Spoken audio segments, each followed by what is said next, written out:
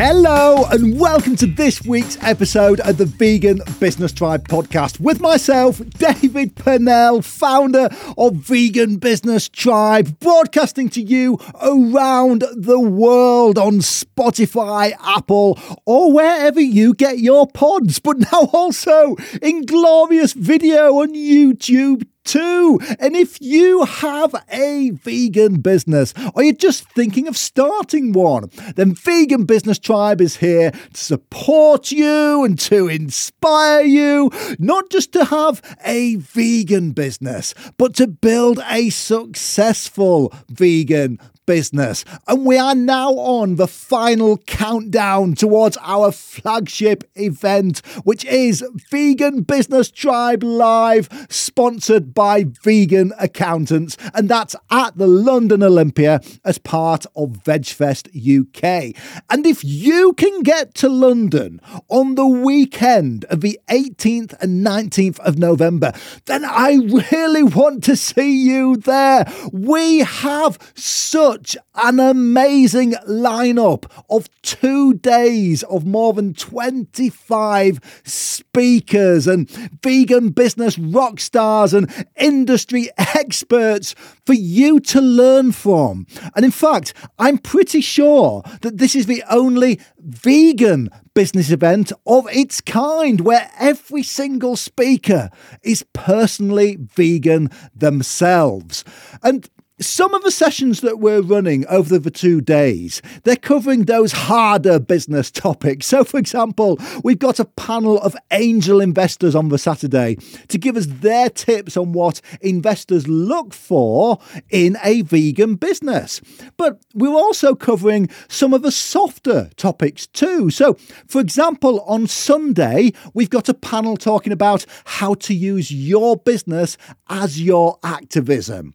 And as a preview to Tribe Live, I wanted to share with you a recording from last year of one of our panels from last year, which was Vegan Business Tribe Live 2022. And this one, it was one of my favourite panels of the event, I have to be honest, because we brought together 3 vegan animal sanctuary owners to talk about the realities of running an animal sanctuary. And I thought that this was just a really important conversation to have. And this was a really important session because I've met so many vegan business owners who have joined Vegan Business Tribe. And when I've met up with them for their new member welcome session, they've told me that part of the reason that they started a vegan business was this future dream that they had of one day buying some land and maybe opening a sanctuary. And it sounds really idyllic, doesn't it? You know, it's the ultimate vegan dream. But then you're not thinking about those 5 a.m. starts or having to work every single day and those huge veterinary and food bills. So in this live recording from last year's Tribe Live, we're joined by panel host Susan Joyce, who is the founder of Little Green Pigeon Wildlife Sanctuary in Wales, Wenda Shihata, who's the founder of Huglet's Wood Farm Animal Sanctuary, and Lisa Shawani, who runs Footprints Animal Sanctuary in Cheshire. And it's a really frank talk about what it's really like to run an animal sanctuary. And if you do enjoy this session and find it interesting, please do consider supporting these 3 amazing places. All of them, they do crucial work and they're really at that sharp end of vegan activism. They're doing the kind of work for the vegan cause that many of us just never will. And if you want to see the full lineup of speakers for this year's Vegan Business Tribe Live on the 18th and 19th of November 2023 in London, just head to our website at veganbusinesstribe.com, click on that Tribe Live tab, and that'll give you all the information that you need. Now, the event, it is part of VegFest UK, meaning that you get full access to all of our sessions and the full VegFest Expo in one ticket, and that's only £10 a day. I think it's about £12 for the entire weekend if you buy in advance. So I'll now hand you over to Susan Joyce for the panel, recorded live at Tribe Live 2022 at the London Olympia. Thank you very much, David. So I thought, when I was thinking of the questions for this, it was questions that I wish I had had the opportunity to ask 12 years ago before I started my sanctuary.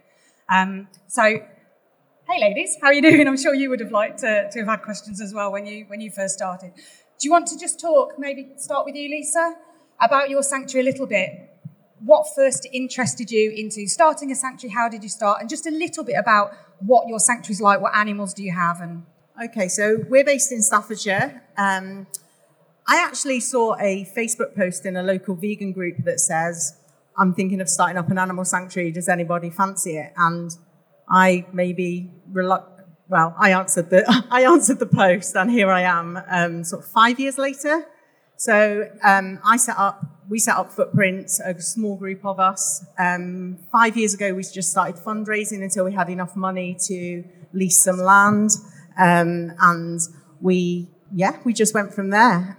We predominantly rescue farm animals. So we've got 21 pigs, 35 sheep, goats, chickens, cockerels, turkeys, ducks. So all of your typical farm animals, and a few feral cats as well that have wangled their way in. Yeah, they do that, don't they? Yeah, they do. What about you, Wenda? My story is a little bit different. It started, I was just trying to think how many years ago, 55 years ago, when I was a very young child, and we came back from the Middle East where I grew up, and the sole purpose of our trip back was to sell my uncle's dairy farm. And while I was there, I heard a conversation between my uncle's herdsman and my father saying that they were going to send the calves off. I was already vegetarian because I discovered that my so-called parents were feeding me flesh, so that was enough for me. And I was very aware that the calves were being taken from their mothers. So at 7 years old, I think it was 6 or 7 calves up to the copse behind the farm where they were, and I took a bucket of milk, and we were fine. We listened to the people calling our names all night. And in the morning, the calves sadly wanted more milk, so they started mooing, and it brought the people to us. My punishment was to watch the calves being loaded to be taken to market. And even as a 7-year-old that day, I vowed that one day I would have somewhere where no one was separated from their mother, where families could be, where animal people could find refuge. And it took me until 27 years ago to achieve that. So for the last 27 years, I've been running Hugletts Wood with my partner. We have 88 cows, soon to be 90 cows. We have, I think, nearly 80 sheep. We have only 5 pigs. And we have a few birds. So in total, we have just over 400 animals. We've been doing this, as I said, on our own for 27 years. It's my dream come true. That's amazing. It always shocks me how different every sanctuary is. When you talk to a different sanctuary owner, I think there's an assumption that if you rescue farm animals, you'll have this many, you'll be like this, and if you look after this type of animal. I think there are similarities, but they're all set up so differently. And I think even as vegans, we've all come into it in very different ways. My sanctuary is very different to yours. I look after pigeons and only pigeons. I take about 2,000 to 3,000 birds a year, depending on how busy we need to be.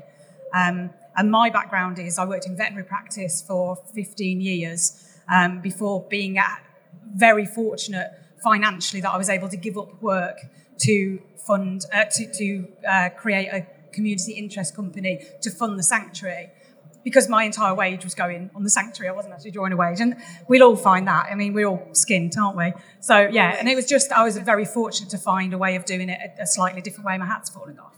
Pigeons are heavy. So that leads me into the next question, which is how you fund your sanctuaries. So we're entirely reliant on donations from the public. We have a huge amount of support locally. We also do lots of events. I was talking to you earlier about how fundraising has changed over the last few months. I think the whole cost of living and how the price increases for feed for us, but also for everybody else. So we have a lot of people that have always done standing orders, but they are dropping. So we're having to think about how we can fundraise differently now. So that's a whole new conversation topic. We are looking at, I think we're finding that people want something in return for their money now, rather than just giving a donation. Do you find that as well, Wenda? Yeah, absolutely. Yeah. So we're doing much more, like we're doing vegan afternoon teas. We've just held a vegan curry fundraising evening, open days, as you know, selling merchandise, different ways of trying to get the funds in so that they are still rolling in to support the animals, but people are getting something in return for their money now because money's tight. So I understand that. Okay. Once again, we're slightly different. When I started the sanctuary, I realized my background is finance and accountancy. So I'm a number cruncher. It doesn't mean I'm not wild at heart, and it doesn't mean that I don't go for things without thinking it through, but I realized that it was very, very dangerous to try and set up a sanctuary and offer sanctuary if one couldn't themselves provide for all the costs of the animals that come to the sanctuary. Because society is so changeable that sometimes people have a lot of fluid money, and at other times, like now, we're told we're in a recession, people are pulling back. So what I wanted to achieve, and by that time I had a new partner, which was very exciting, but we decided that if we could fund the basics of every animal that we took at the sanctuary ourselves, we were then able to offer the animals who come to us sanctuary. Sanctuary isn't just for 2 weeks or 3 weeks in our book. It's a lifelong commitment, and cows can live 25, 30 years. Same with sheep. Sheep can live 20, 25 years. So we wanted to be absolutely certain that by saying we were a sanctuary in our book, to our way of thinking, we were or we are a sanctuary. So Matthew, my partner, is a traditional woodsman, so we have a forest, a woodland that goes with the sanctuary, 18 acres of broadleaf woodland. So he works that very, very gently, allowing for natural regeneration, and the fallen trees, he creates the most wonderful masterpieces and charcoal and all sorts of different things. I, for many, many years, did small businesses, books. I did their PAYE, I did their VAT. Over COVID, my income source has dried up. People don't want to have to pay for the things that they can learn themselves. So over the past 2 years, I've actually started making things. So I make bags, I make makeup bags, I make the catnip mice that you buy off the stall. I do more shows. I do as many shows as I can fit in a year, so that between us, we can still generate the funding that is necessary. And what we created also was the number of people who used to say to us, I want to sponsor a cow, I want to do this. We weren't so happy with people giving us money. It's a moral thing to us that by taking people's money, we are promising the friendship of an animal. So we flipped it on its head, and we said to people when they said to us, oh, I want to sponsor a cow or a sheep or a pig. And my stock return was, well, you present yourself to be chosen, and we'll see who likes you, and then we'll take your money. So we created something called the Special Person Scheme. And it threw people's sponsorship totally backwards. People in society are used to saying, I want that, I'll pay for it. Not at Huglet's Wood. You come and you see if anybody wants you. And it's worked so well because we are in a position where we are allowing beautiful relationships that are beneficial to the human, beneficial to the animal. And for that, we've asked people to contribute 50% of the monthly cost of maintenance. In return, they get a monthly visit to come and see their special friend. And just about we can break even. before we take anybody, I actually number crunch again, and I see how much more money we have to generate. We discuss it. We try and encourage people to come and be chosen. And then we know that for a certain period of time, we get additional help. That's a beautiful way of doing it. Yeah, I think that's fantastic. It's a different way of doing it. Yeah, absolutely. And what I like is it puts everything in the animals in the full, in the animals' court. Absolutely, yeah. It's we were sort of touching on this morning, weren't we? Really, that there's an assumption that you look after the animals, and then the money just sort of comes in, and here we are working really hard at shows like this, and we're the same. We do, and you do as well, don't you, Lisa? I know I've done quite a few vegan fairs with you in Nottingham, Newcastle, sorry. And these are really hard work as well, aren't they? So, but it's also so. I think you probably feel the same. Is it's so lovely when supporters and people that do support you morally, but also financially, come and say hello at events like this. It's really important, and it absolutely just gives all the energy back to you that you need, isn't it? It really does. There was something you said that sort of brought on to another question that I got was, how do you deal with saying no to animals? Because I know you'll be the same as me. It's constant barrage of can you help? Is there a no? Because I've had to do it and it's horrific. Is there a no? And if there is a no, how do you say no to the people? But obviously they're trying to bring in animals. There is a no. There has to be a no because we've got so many animals. I mean, we haven't got as many animals as you. We've got around 150, 160 Yeah, but animals. mine are little. Yeah, I'm tiny. But we say no because like you said, we've offered sanctuary to those animals and taking more on that we can't afford to support impacts the animals that we've already got in our care. So until we can provide for the animals we have to say no. You have to. I think I said to you earlier, I've built a wall. Yeah. I have a wall of emotion. You do become a bit cynical almost. Because you have to protect the animals that you have. We rehome as well, so we do try and find new forever homes for our animals. But saying no is the hardest thing ever because we say no on a weekly basis. Cockerels, goodness me, everybody knows about the amount of cockerels that are around and that we get messaged about. People offer them to us as if they're doing us a favour. Yes, that exactly. Would you like? Absolutely. Yeah. Would you? Yeah, here's a gift. Yeah, absolutely. I know the one I get is that. So I will take from all over the UK, and I do get birds from all over the UK, but I try and just take locally, if for nothing else, just for the welfare of the birds, because they don't want to travel for 8 hours from Scotland, and there are other sanctuaries. So I do try and, where possible, deviate and let them go to other nearer sanctuaries. And I've totally forgotten my train of thought on that.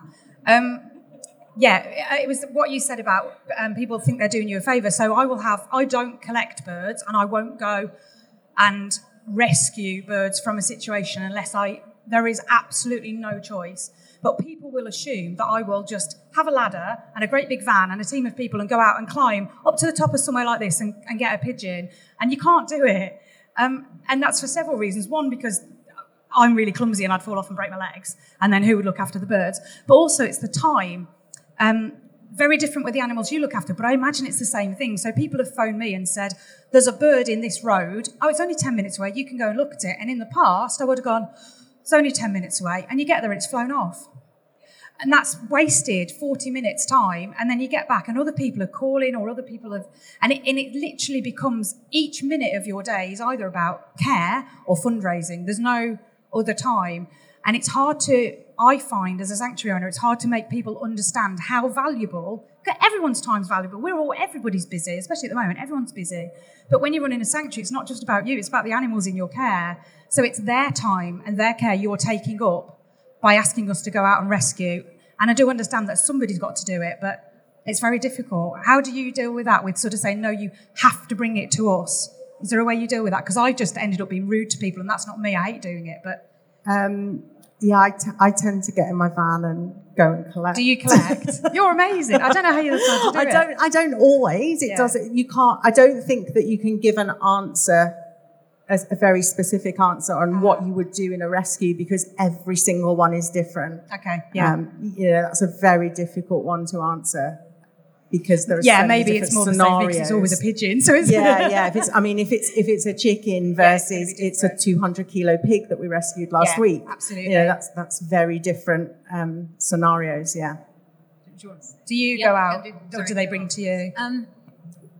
Once again, we're different. We don't say no. We say, we can't take whoever you're offering to us here. But because we've been going so long, we tend to know many, many sanctuaries. The new ones, the old ones, those that don't get any publicity. And I always say, please, can you leave it with me for 24 hours and I will find somewhere for you.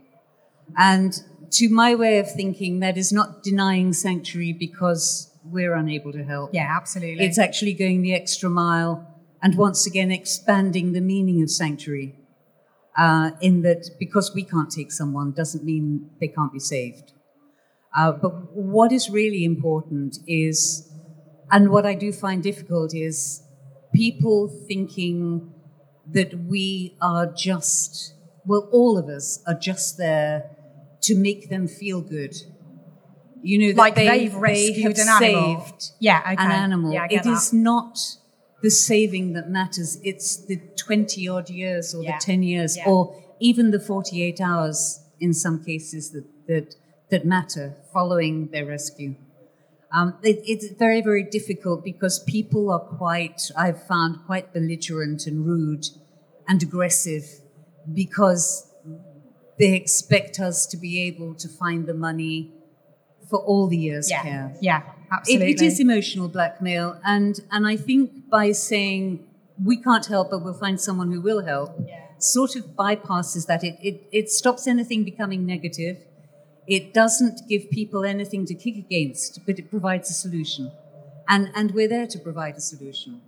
Yeah, absolutely. I do appreciate as well to you guys listening, we probably all sound really cynical and quite sort of like about it, but it does make you a little bit like that. But equally, I wouldn't want to do anything else. I love it, and the support we get and the people that support us are wonderful. And in a way, this is coming off, in a way that absolutely, sorry, Pidge, that absolutely restores your faith, doesn't it? It does. If you are a UK vegan business, wouldn't it be better to have an accountant that shares your ethics? Well, vegan accountants have got over 30 years of experience and they're a vegan founded company. And just to add, they're also our accountants at Vegan Business Tribe because they just get us. They understand why we do what we do and they make sure that we're doing it in the most tax efficient way possible. Keith and his team, they've been massive supporters of our mission at Vegan Business Tribe. So if you are an established UK business with a growth mindset and you want an accountant that is going to help you grow and shares your mission as well as saves you tax, then just go to veganaccountants.co.uk to find out more. Did you know that in the UK alone there is currently around £3 trillion invested in pensions? And much of that money, it's helping to fund harmful industries like tobacco, fossil fuels, gambling and animal agriculture. So if instead you want to put your money where your heart is, then Jay Street is the founder of Mindful Wealth, our UK-based independent and vegan financial advisor here at Vegan Business Tribe. And because they are truly independent, they're not restricted to any specific investment range, so they can find the best option that works for you both financially and ethically. Although do note that the value of your investments, it can go down as well as up. But you don't need to have a lot of money invested to make a difference. If you want to talk about your financial planning, whether you're just starting your journey or you need a little guidance on how to create and maintain good habits, then book a free discovery call with Jay by heading to mindfulwealth.uk. I guess that brings on, it's quite emotional. How do you cope with the grief of the loss of the animals in your sanctuary? Because it's a common thing. And how do you cope with that? Matthew and I are like children. We allow ourselves the grieving process. It's healthy. You can't work closely with someone who, over the period of time that they're with you, will develop a life that is so different to that they found or had when they came to you. It's what we're there for. It's to create a situation that allows our residents to become themselves, to find themselves, to be themselves. And many a time, delivery people have come, and Matthew, he is emotional, and we are close, and we do grieve. I cry a lot. I'm one of those strange old ladies who cries for happiness and who cries for sadness, or will just see something and burst into tears. But no, it makes me chuckle when the delivery people come and I'm walking around going, and I can't talk. Yeah. So we allow ourselves to grieve. Yeah. What about you, Lisa? How do you deal with it? Yeah, the same. And there are some animals that will hit you harder than others, just as there are some humans' deaths that hit you harder than others. There are some connections that are stronger naturally. As you say, the animals choose you. They choose. Yeah, absolutely. They choose if they want. We've got animal. There's a pig that we've had at our sanctuary for 4 years. She won't come near me. She doesn't like me. She doesn't like anybody. But that's okay, I can relate to that a little bit. Maybe we all can. Yeah. She wants her food, she wants fresh bedding, she wants her water changed. Yeah. But don't touch me. Yeah. Is literally absolutely. her response. Yeah, absolutely. And then we've got others that, if I've got a 200 odd kilo pig that likes to come and rub his snout up against your nose, because for him... That's really sweet. Yeah. Because pigeons are just all ungrateful. So I'm really jealous. They all hate me. They all wing slap me. They all bite me. They don't care as long as they're feeding. They're really ungrateful. I love them, but they're really ungrateful. It's nice that pigs are grateful. What keeps you going in the middle of winter when you're cold and you're tired and it's non-stop rain and you guys are out with the pigs and the cows and I'm in a nice warm aviary with birds? What keeps you going? Because someone's got to do it. Okay. I guess it's I love it. I couldn't think of anything else. I could sit here and be super negative about everything that we do every day, and I could moan and groan, but that they need you. And I need them. Yeah. So when we first started, we call ourselves an animal sanctuary, and we're very different from you. We have volunteers, and we have lots. I was going to ask about volunteers because I know that is so controversial. We have lots of volunteers, but for some of our volunteers, they've come to help the animals, but actually that's flipped a little bit, and the sanctuary is also a sanctuary for them. Yes. Yeah. So for some of those volunteers, it's changed them, it's saved them, it's changed their views, their mindsets, the way they think. We have a lot of volunteers that come along that aren't vegan. And they come along and 3 months later, they're like, I've just tried this and this is really nice. And they're starting to make the change because they've made connections that they've never been able to make before. Well, I know we've spoken before about the farmer that you rent the land off. Yeah, so we rent our land from an ex-farmer. He's not farmed since the 90s, so we were happy to sort of rent the land from him because the money that we pay him isn't going into the industry. Going to animal agriculture. He stopped farming in 1991. He's 81 years old and now has oat milk on his porridge. Which is bizarre because and I go to the local vegan markets and I took him some scones a few months ago, and I went to another market and the scone lady was there, so I took him some more scones. His first response was, "These don't taste vegan." And now if I turn up on a Sunday afternoon and I've not got scones, he wants to know where they are. So and his wife has, started doing some vegan baking, and it's just about making small changes to the people around us sometimes. Yeah. Would you like to take the mic and tell us your opinion on volunteers, Wenda? Right, we've got 25 minutes left. So okay, yes, good. And I'll take 20 of those minutes. Really, what hits me is this forum is called say you want to run an animal sanctuary. And I think if we've not put you off yet, I might now. But really, volunteers are something that affect every sanctuary differently. In the early days, 27 years ago, we weren't short of any number of people rolling up at our gate and saying, we want to volunteer. But when asked what experience they have or what knowledge they have about animals, we were met with silence. And maybe, and as I said before, I'm probably a strange old girl, but if you want to help animals, if one wants to help animals, then one has to offer something or be able to do something that is beneficial to them. So to cut a long story short, we took in about 4 or 5 volunteers. The 2 that I was telling Sue about that really put us off totally was when a couple who'd been 2 or 3 days couldn't really do much, but I sent them down with a bucket of pig food one day, and I do hope this doesn't offend any of you. It offended me greatly at the time, but I can see the funny side of it now. But I sent them packing down to the pig area with a bucket of feed for the pigs. 45 minutes later, they hadn't come back. So I wandered down, and the bucket of pig food was outside the pig pen with the pigs lined up going, oh, wanting to know why they hadn't got their food. And the strangest of sounds came from behind the pigsty. And as I walked round, they were intimate. They were making love.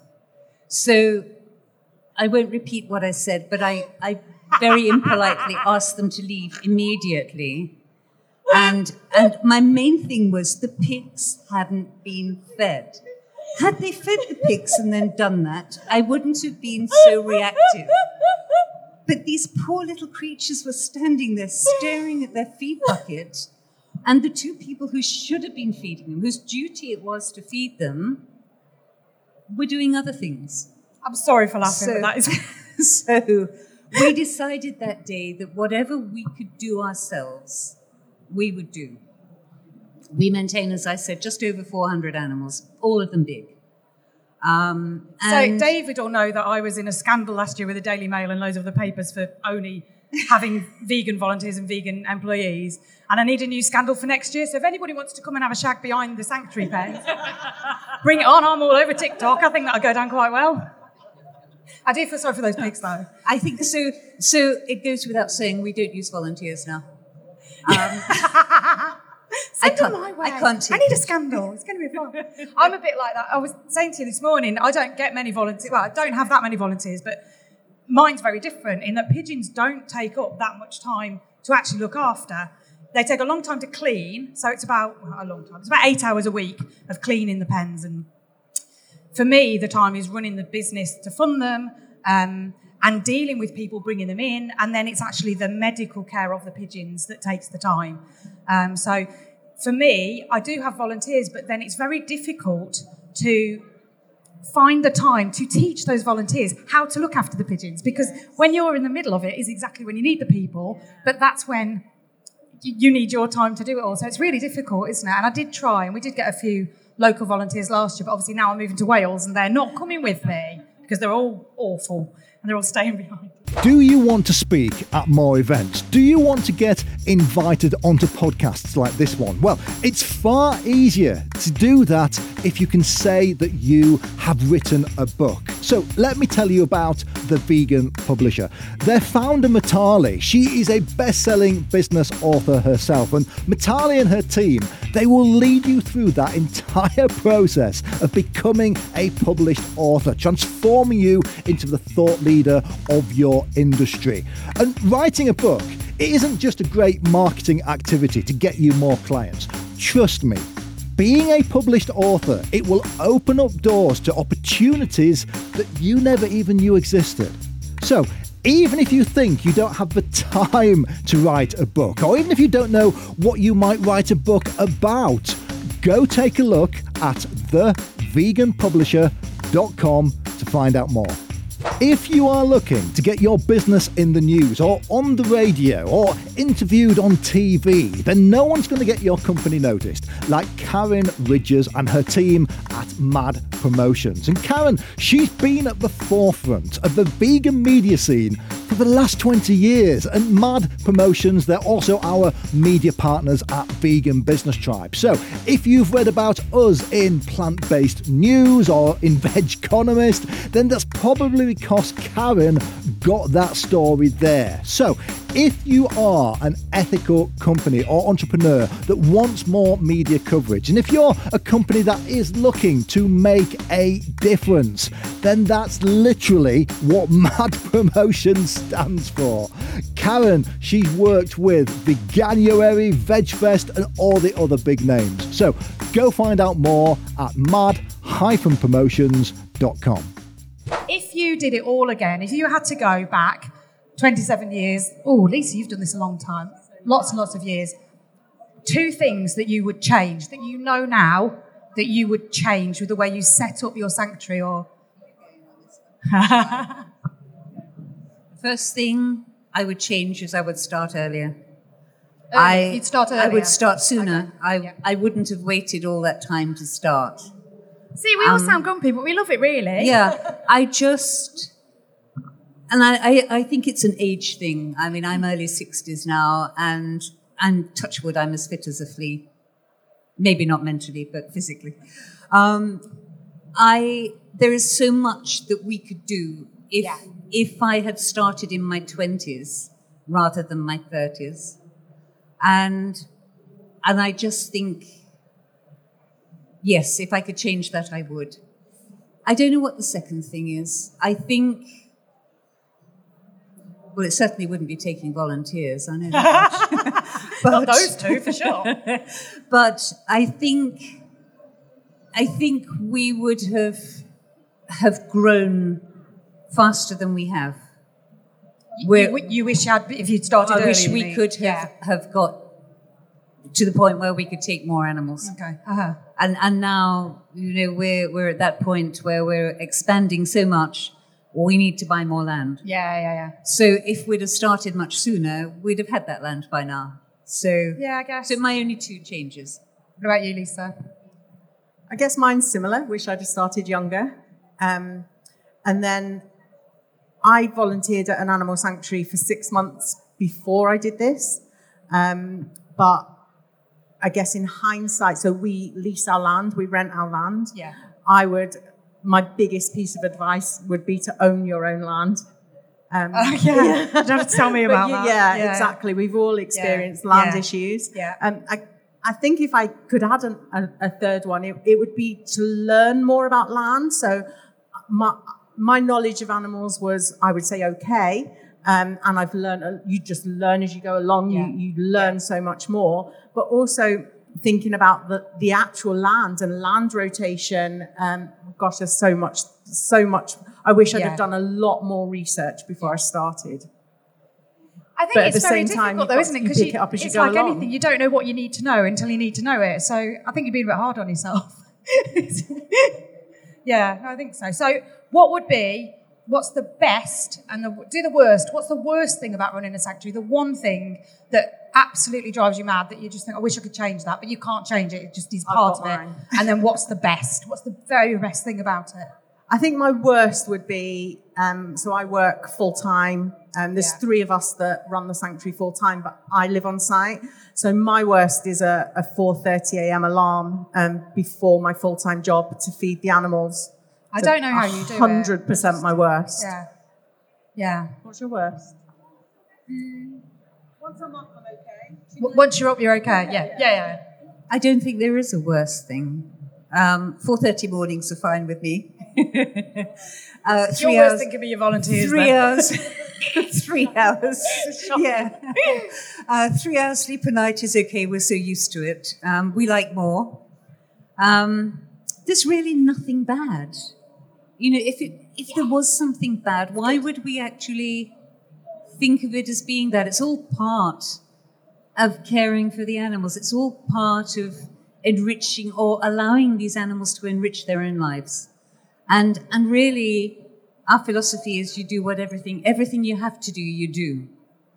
And so with that, give us an idea of your daily routine, because I know you're saying about getting up early. I don't get up at 4:30 because pigeons are really lazy and they don't want to be let out till about 8:30, so I'm lazy.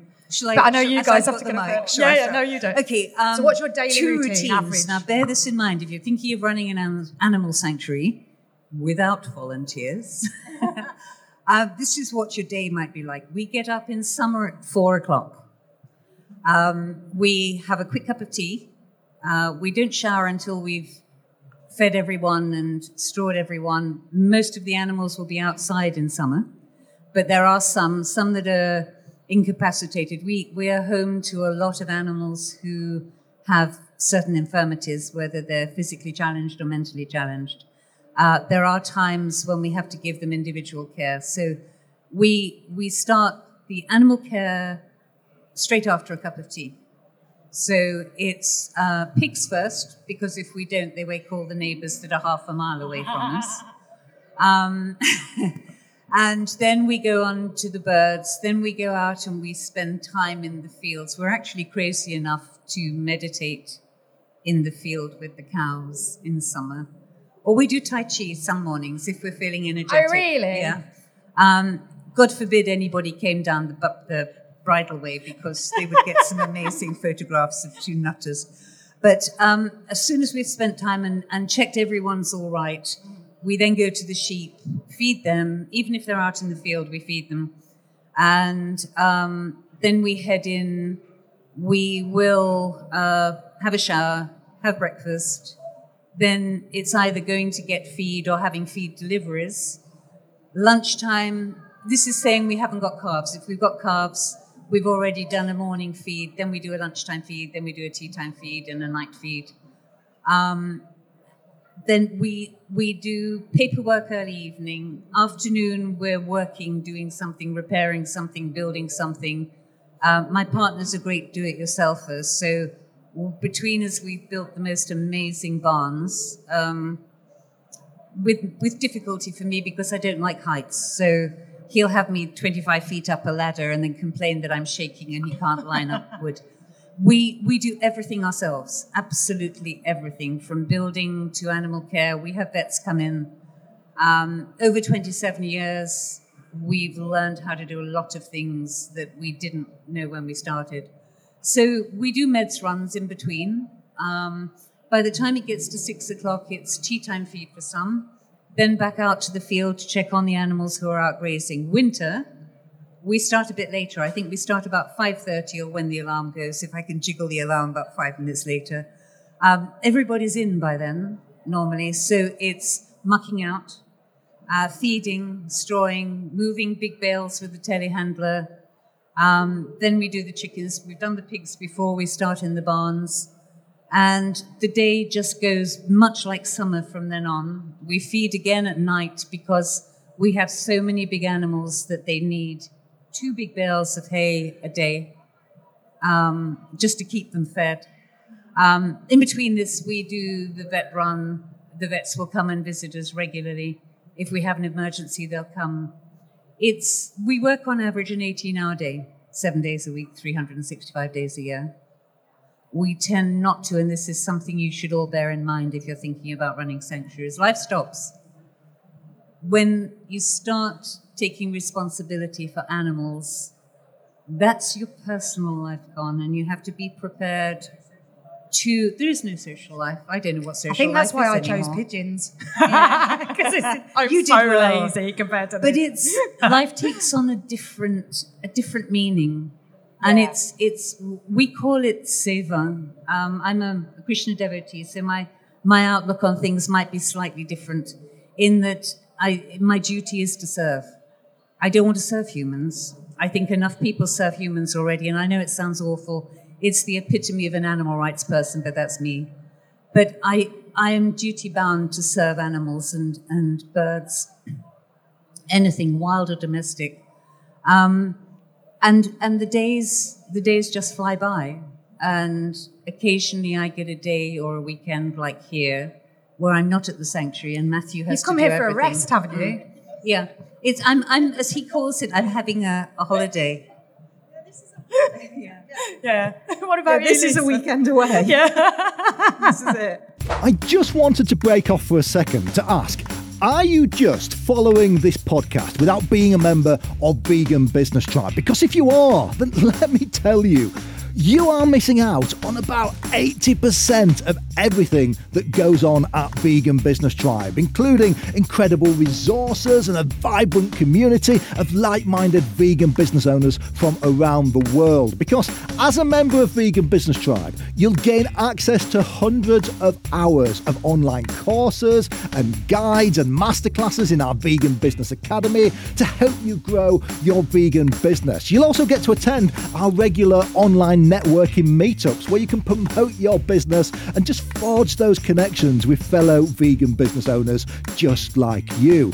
Plus, if you need more direct advice and assistance, you can join us on a live business clinic, or you can post a question in our community hub where all our other members plus our vegan business experts are waiting to help you out. And the best part, it's just £18.99 a month. And at the same time, you'll also be supporting the work that we do to champion the vegan business scene around the world. And just to add that we've now also recently introduced one-to-one business coaching and mentoring with myself or one of our vegan business experts. And that's available to a select number of our members. So if you're really looking to take your vegan business to the next level, then we've got you. Don't just lurk on the sidelines. There is a whole community of vegan businesses who want to get to know you and support you. Just head to veganbusinesstribe.com, click on that big join button on the homepage, and I cannot wait to connect with you and discuss your vegan business or your next big idea. Your daily routine then? So it's slightly different. we do have volunteers. Yeah. So we do have volunteers that will come in and feed the animals morning and evening. So it does. My daily routine varies depending on how many volunteers we've got. It does lessen in the winter because it's colder, it's wetter, it's shorter days. If I haven't got any volunteers, then I'm up around 5 to feed all the animals, go to work. It's not too dissimilar, but I just go off and post a few hundred letters in between. I'm a post lady. So yeah, I go off and do my 8 to 10 miles at work and then I come back. Yeah. But even whilst I'm walking and out delivering, I doubt my boss will see this, but I'll be doing a social media post or responding to an animal. It is amazing inquiry. how good you get at Instagramming while you're doing something ridiculous, isn't it? Yeah. So you're always thinking about the next post. I quite often think, all right, I need a bath. I'll go and run the bath, and while I'm doing it on the way up the stairs, I'm but then you just think you've got 5 minutes, so you'll check emails, you'll check Facebook messages, you'll be responding to animal requests, advice on someone's got a poly chicken, all sorts of questions. Yeah, I'd like to volunteer. How can I do it? Yeah. What? Yeah, for you.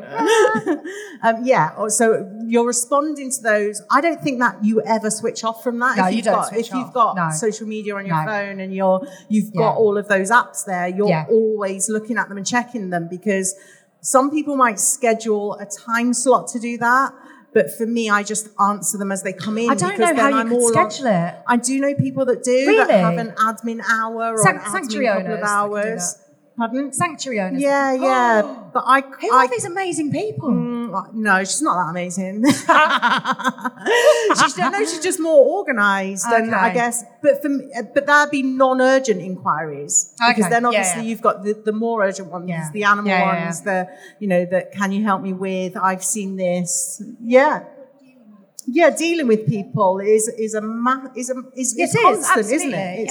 It's all of the time. Yeah, then I'll get home from work. I've just started getting into a routine where I have like a 40-minute meditation podcast that I listen to it almost gives me. See, you two meditate. I can't think of anything worse. I'm not a meditator. I wasn't, but I never will be. I'd rather punch someone I in the wasn't, face. but it almost re-energizes me for the rest of the day. So then I will go, and then it's mucking out, then it's animal health, checking that everybody's okay. Doing the rounds, making sure the volunteers are okay. So I've got an idea. Then I have to make sure they're okay for.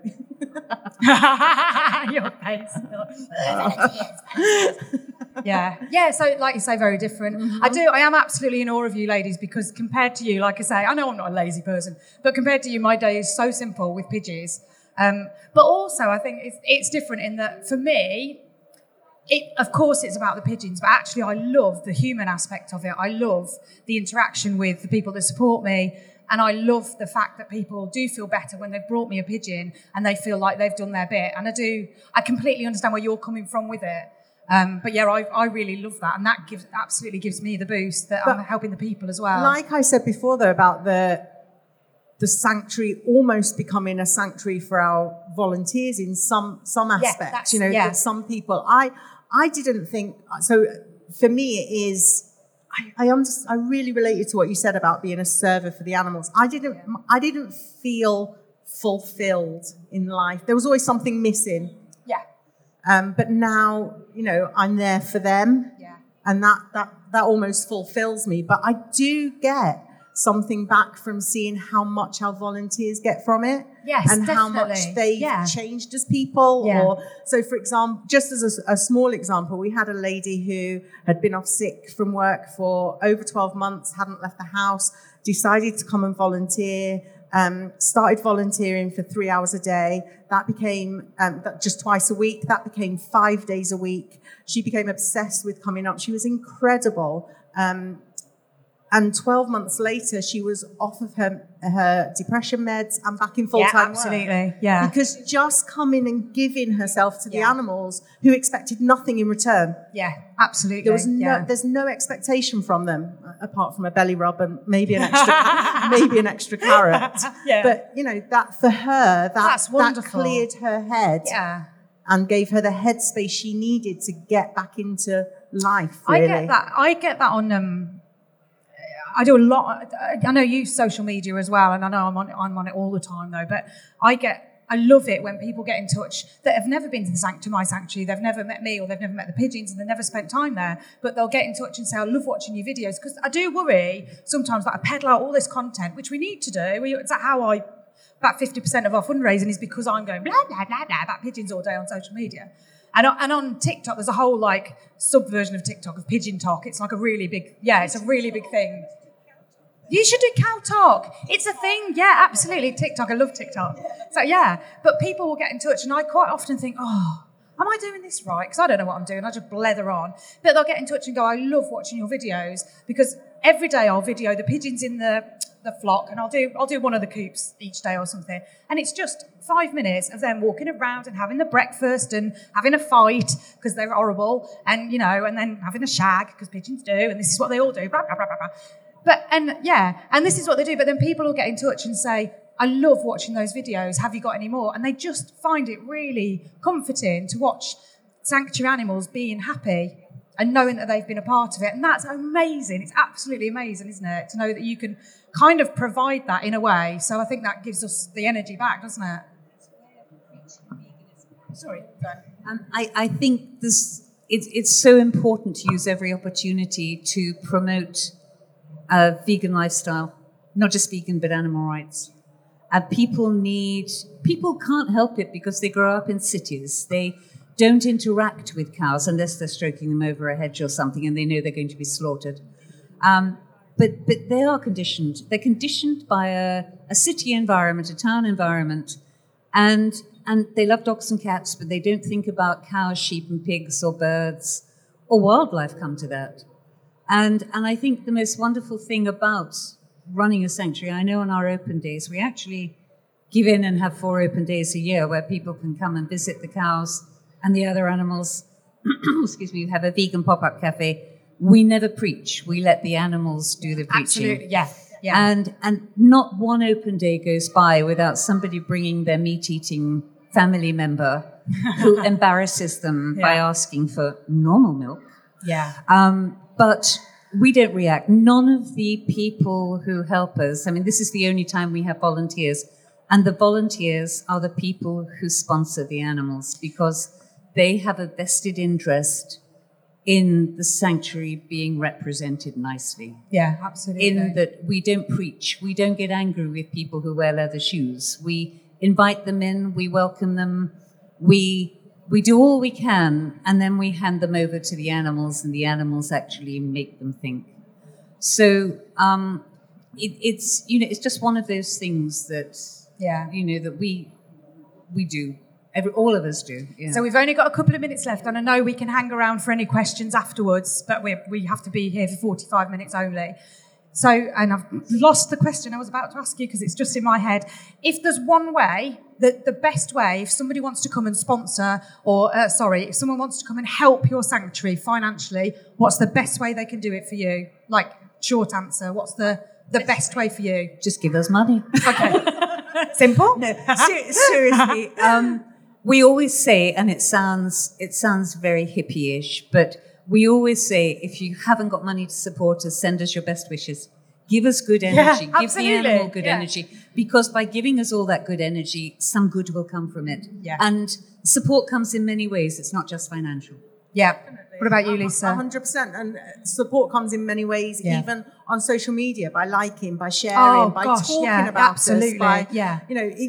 You may not be able to support us financially, but you can wish us well. You can comment. Like we were saying, share. I know there's a load of ladies here who are amazing, pigeon people, and they've come along, bought hats, put them on Instagram, tagged me, and I've had hat sales online because of it this weekend. Like, hey, like Amy, who's an amazing mini sanctuary owner as well. So yeah, it does, doing that, and it costs you nothing to share something on Instagram or TikTok, or I can't drive Facebook, but I'm sure there's a way you can do it on Facebook as well, but I don't know how to do that. But yeah, just to share your content is really, really important.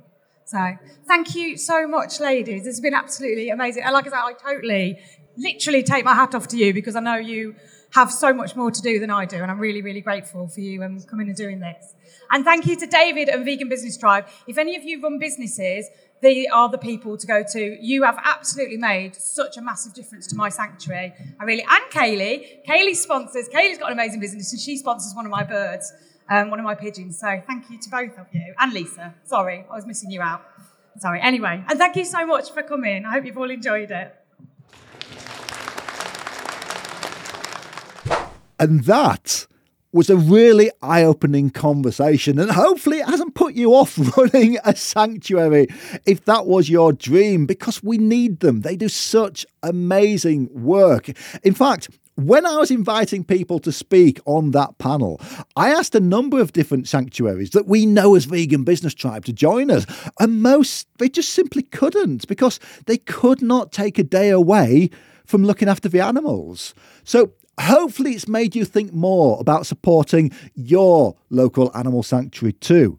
Okay, so that is it. Now, I really hope that we do get to see you at London Olympia on the weekend of the 18th and 19th of November 2023, which is only a week or so away as I'm recording this. And do go check out the full lineup of speakers and panelists. And again, our thanks to Vegan Accountants as our main Vegan Business Tribe live sponsor. After all, if you have a vegan business, then you should really have an accountant that shares your ethics and your mission. So thank you so much for joining us for this episode. If you can, please do give us a like or a thumbs up, or just leave a comment with your thoughts, and subscribe to our channel on YouTube to see the video version of this podcast. And I will see you, well, hopefully I'll see you in London for Tribe Live, or if not, I'll see you on the next one.